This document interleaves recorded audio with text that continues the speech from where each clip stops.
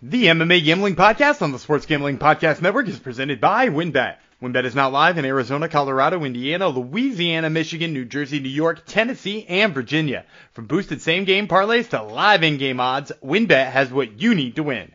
Sign up today and bet $100 to get $100 at sportsgamblingpodcast.com/WynnBET. That's sportsgamblingpodcast.com/WYNNBET. State restrictions do apply.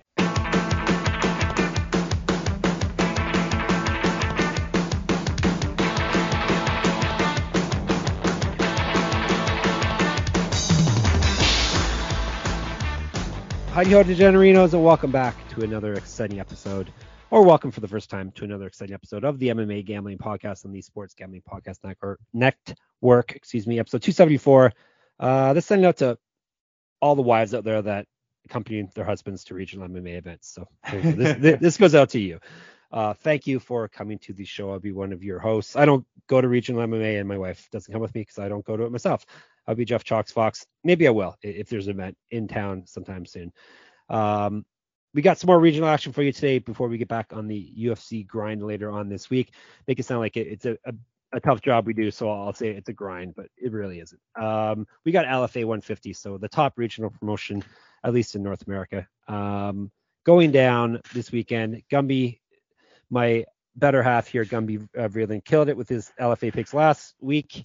He went 4-1 with the 5 fights he picked on the main card, and hit a big dog. Actually, maybe they weren't all main card ones, but anyhow, he hit a big dog, and everybody ended up money. Everyone in the Discord, sportsgamblingpodcast.com/Discord, went home happy with money in their pockets, or in their accounts at least, that they can go waste elsewhere. So make sure you trail this man this week. There, I put a lot of pressure on him before I introduced him onto the podcast. So with all that weighing down on him, let's bring our Gumby god, Daniel Vreeland. Hello.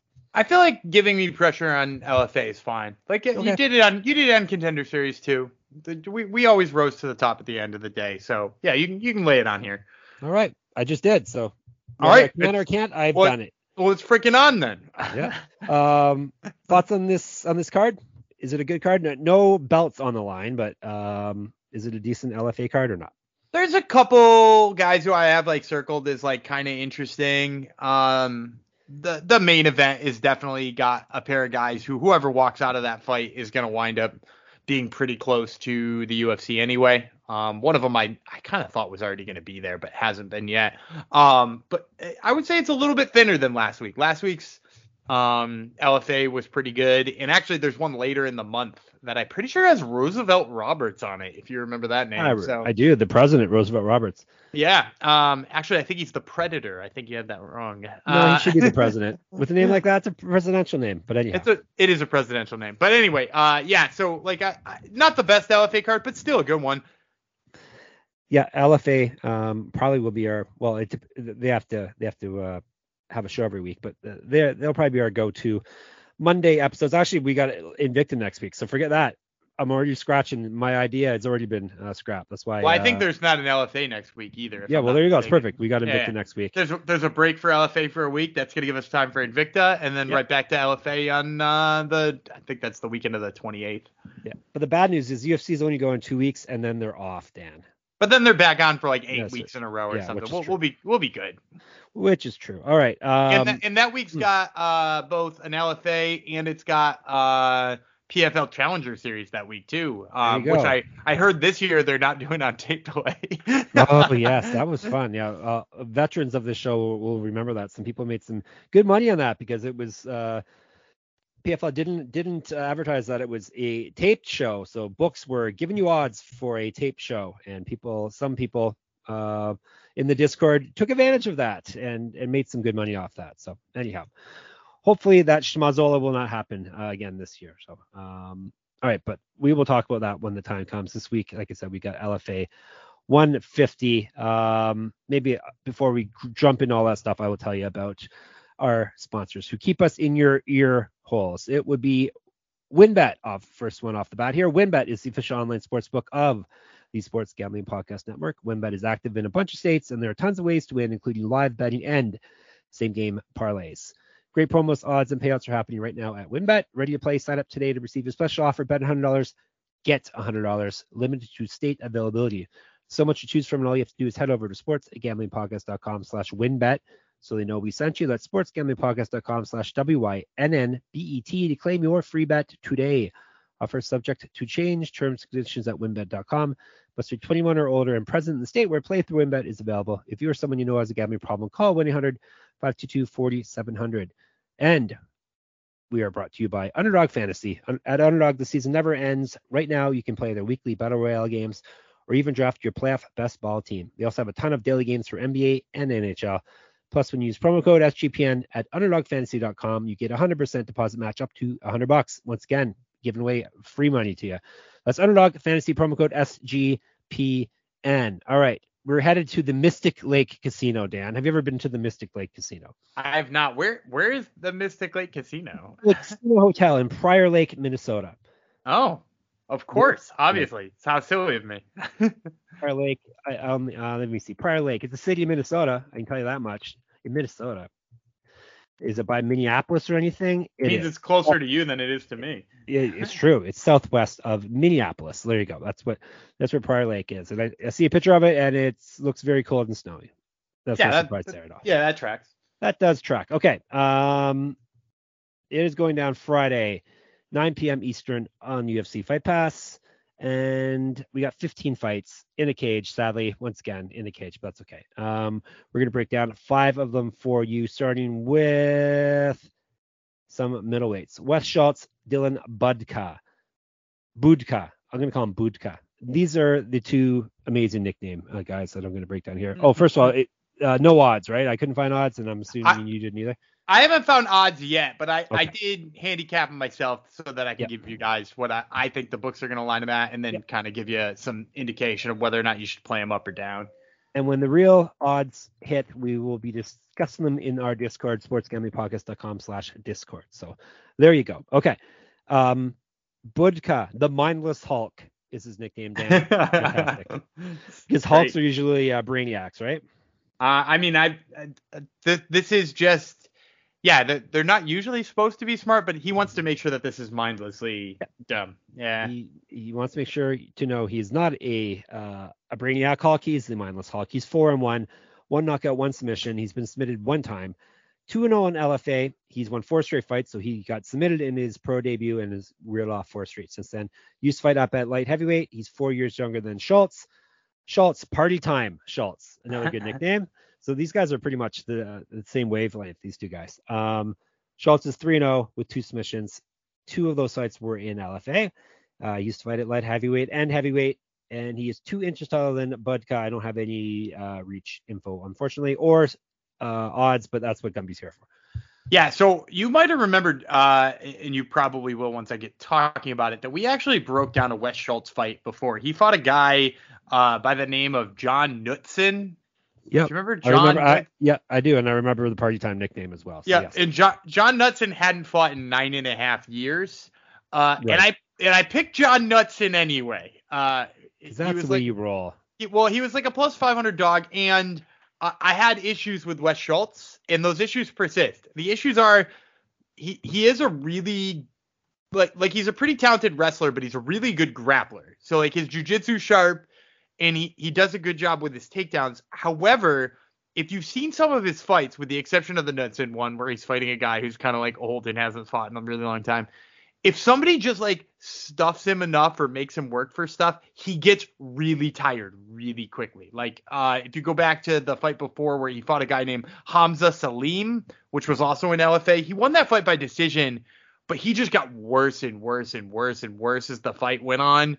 The other guy was like picking him apart a little bit on the feet when it ended and like stuff like that.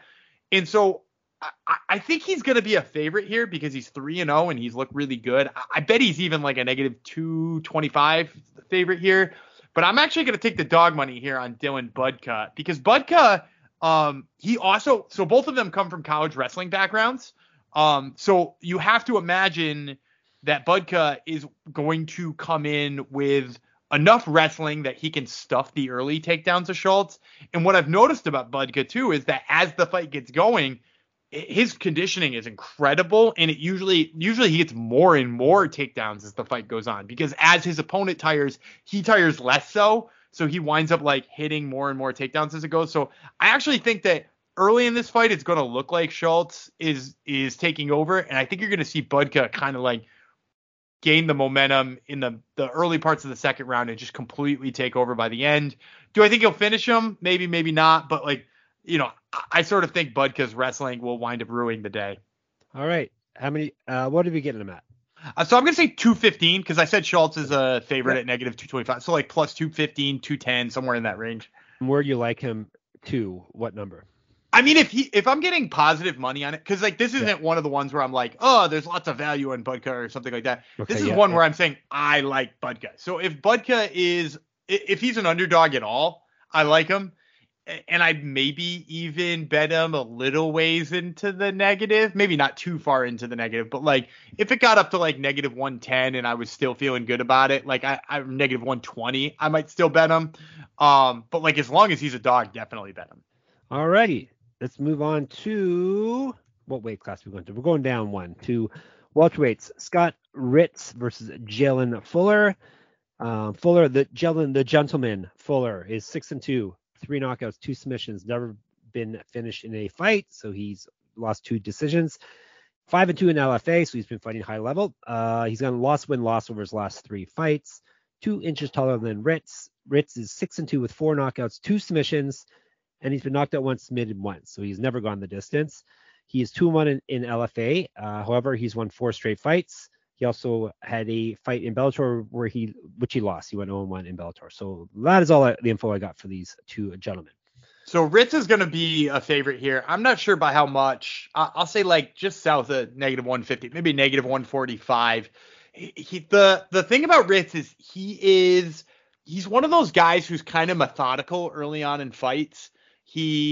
First of all, he's a lefty. Both of these guys are lefties, which kind of makes the fight interesting. But like, he's kind of methodical in the way that he moves forward. He uses a lot of pressure, but if his opponent feints, he like just kind of backs away. So like, he likes to turn up the pressure, but isn't really willing to like get hit early until he finds his range. And then when he throws, not the most technical dude in the whole world. He throws absolute hammers. Especially his left hand. Like when he lands with his left hand, it is like a clubbing left hand that like drops people. His last fight, he dropped his opponent 3 different times until the one that actually dropped him. Fuller, who I really think is going to be a dog simply because he's been beat a couple of times in his last 3 fights. Mostly he's been beat by dudes who are like wrestling him and like badly out wrestling him. So that's why I think, maybe they give him a little bit more of a chance in this fight. Ritz not going to wrestle him at all here. But for me, the problem with Fuller here is even though he's been beat by wrestling, he's a southpaw and he holds his hands like a little lower. And when he holds his hands a little lower, he throws out that jab and they go back to his hips and then come up to his chest and still aren't at his face. So like he does a lot of striking where he's still not protecting himself after he's overextended himself or after through something. So counters are a nightmare for this dude. So what I'm going to say here is I'm not only going to pick Ritz at negative 145, but I'm going to say he wins this fight and he wins it by throwing the hard left hand over the top of a jab from Fuller and knocking him out with it. Because it's just like, it's too obvious the type of punch Ritz likes to throw and the type of punch that Fuller is susceptible to. Look at this guy. He is getting cocky after going 4-1 with LFA picks last week. Are props usually easy to find for LFA? No, they're terrible to find. They're never there. Okay. Well, so it's not much use him telling you. So yeah, this is more of a pat on the back. So like when you see, you're gonna be like, oh, Gumby said that punch is coming. Look at that. Yeah. All right. Let's go way down. Let's go down to flyweights. Miguel Sanson versus Mark Climaco. Like I said, flyweights, 3 rounds. We'll tell you about Climaco first. He is 7-1, 2 knockouts, 1 submission. He's been knocked out 1 time. 3-1 in LFA. He did win his last fight. He also fought in Bellator, where he won his fight. He's 1-0 in Bellator. Sanson is 4-0 with a knockout. All of those fights were in LFA. He's 2 years younger than Climaco, 3 inches taller. So how do these little guys line up? So I think this is going to be a pick 'em fight. A lot of people are real big on Sanson. They think he's like the next big dude. And as you mentioned, Climaco has been in there with some really tough dudes. He fought for Bellator one time, but not only did he fight for Bellator one time, he actually recently fought Yuma Horiguchi, who just fought for the flyweight title. So he's like fought the best guys in LFA. What I would say in this is that like I get why people like Sanson. It's that he looks quick and he looks elusive and he looks like he knows what he's doing in pretty much every avenue. For me, there's just something missing. Like there seems to be no instinct to like pounce on opportunity. It's like he knows if he throws like he doubles up his jab and he throws a punch behind it, he's going to land like one of the jabs and then the other guy's going to back away and miss it. And he's going to be like, well, that's cool. That exchange involved me landing one punch and him landing none. And so like everything is just like hyper calculated like that with him. But none of it seems to be like jumping on bad situations, or none of it seems to be looking for openings to like hit something devastating. He never seems to go for some sort of like big, powerful finish, or when he's on the ground, he's like settles into position and stays there, which is why, like, if you look at his pro career, decision, beat a guy with a shoulder injury, decision. So, like, he's just, like, not going in there with any gusto. And I actually think Climaco is a bad matchup for him because he's the opposite. Like, Climaco is, first of all, I think actually a little faster, which is, I know people might scoff at that, but, like, I rewatched one of Sanson's fights because everybody's talking about him being fast and being this hot prospect and being a guy who you can circle in for a LFA title shot in a year or something like that. But I actually think Climaco might be a little faster than him on the feet. He also utilizes kicks way better. Like you'll see Climaco work the calves early on in this fight. I'm almost positive of it. And then when he goes for a takedown, he does so with a lot more energy. He looks to take the back immediately, or he looks to land ground and pound immediately. And when he's on his feet, he's swinging to hurt, which I think is different than Sanson. Like, I think Sanson is just in there to, like, touch, or Sanson is in there to win. And that's not to say that, like, he couldn't knock somebody out, but it just seems like his priority is, like, win this in the smartest way possible. And I'm not sure that that's a good game plan against a guy like Climaco who goes after it. So I'm going to take Climaco. I'm going to say pick him odds here, -110. All right. Climaco at -110, or maybe even we can get him for plus money, so which would be nice. All right, so are the little guys. Those are the little guys. Those are the little guys. Those is the little dudes. We're gonna move to the big chunky guys the way we like it. The co-main event is a heavyweight fight: Thomas Peterson versus Richard Foster. Frosty Foster is 6-4 with 1 knockout, 3 submissions. He's been knocked out twice, submitted once. This will be his LFA debut. He's gone win, loss, win, loss, win over his last 5 fights. So he did win his last fight via submission. He was a regional champ, 2012 Pro MMA debut. So he's been around for a while. 5 inches taller than Peterson. Don't have reach info for him, unfortunately. He also is a pro grappler. The train Peterson, 6-1 with 6 knockouts. He's been knocked out 1 time himself, so he's never gone the distance. 5-1 in LFA. Used to be the champion in LFA. Heavyweight, he won his last fight via TKO. He's based on their last weigh-ins, he was 13 pounds heavier than Foster. He's also 11 years younger than him. Over to you. So yeah, I think Peterson's going to come in here as a massive favorite, probably -300 if I had to guess. Like it seems like that's kind of a foregone conclusion. But I will say because let's face it, one of these guys is a prospect, one of these guys is an old guy trying to hold on to a couple more fights. No offense to Richard Foster, but that really is what it feels like for him. Whereas Peterson is a guy who thinks he can make a pretty substantial run, and for good reason. He beat Vernon Lewis, who is like a regional heavyweight dude who like everybody has probably heard. Like he was in LFA and he was in Bellator and he fought for like a couple of other organizations. Like he's good. But he also fought Waldo Cortez Acosta, and that's the fight where I really got off of the train, so to speak. I got off of Thomas the Train Peterson. Yeah, I get it. I totally butchered that. It's Thomas the Train Peterson. Yeah, it's got to be Thomas the Train, right? It can't be the Train Thomas. Yes. But anyway, Thomas the Train. I think I think that's where I got off of him as a prospect, because he is a wrestler by, like that's his foundation. Like he starts with a wrestling base, and he clearly likes to go to it early and often. But in that fight with Waldo Cortez Acosta, it felt like he couldn't settle into his wrestling. So like he got a couple of takedowns, but Waldo Cortez Acosta got up really quick.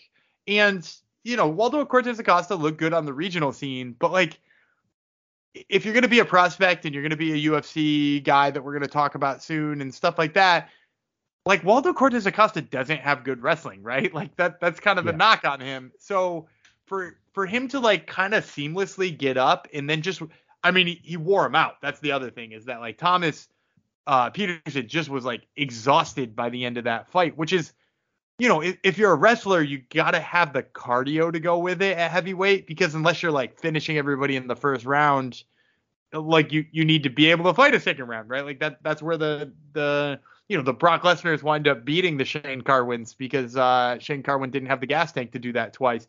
And as far as Richard Foster is concerned, like you mentioned, did some pro grappling. He's got some fun jiu-jitsu. I've seen him do some fun things off of his back.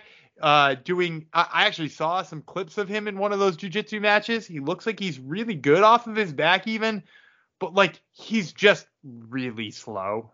And like if Peterson winds up throwing with him on the feet, like it's just going to be Foster kind of throwing these like very slow punches and getting lit up. And I'm not even, this is going to be mean, because I just talked about how I didn't think Peterson had a very great gas tank, and that's one of the reasons I don't like him as a prospect. I think Foster's might be worse somehow, because like he looked tired after like 3 minutes of grappling in a fight one time. And so like, yeah, I don't know why Foster is suddenly in this kind of co-main event spot against Thomas Peterson, but maybe this is the fight that Peterson needs to like get back on a really nice winning streak. So yeah, give me Peterson even at -300, probably nothing more than a hashtag throw him in a parlay right here, but something that'll make your other bets look better, because I think he's a pretty safe -300. Ooh, heavyweight too. We shall see. And they are big chunky guys too, for those wondering. Yeah, definitely hashtag chunky guys. There you go. All right, main event, not chunky guys. These are bantamweights. You don't see too many chunky bantamweights. Ari Farias versus John Sweeney.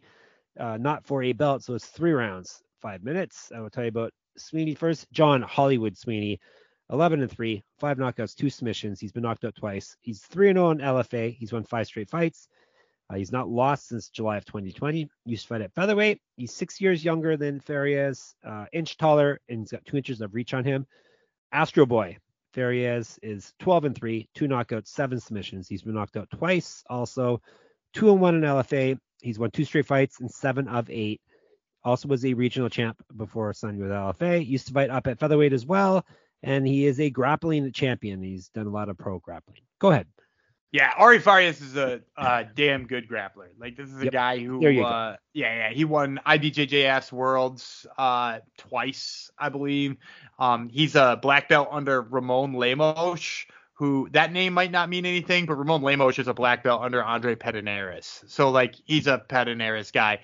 And he's one of those guys who is really good at jiu-jitsu off of his back, but has, like, transitioned it exceptionally well to MMA, in that he's like found a way to make it his top game that really works. And I will say this, Ari Farias already has wins over 2 guys currently in the UFC and 1 guy who was in the UFC. He beat Simon Oliveira, who is going to be fighting on that Brazil card coming up. He beat Luan Lacerda, who I think is also on that Brazil card coming up.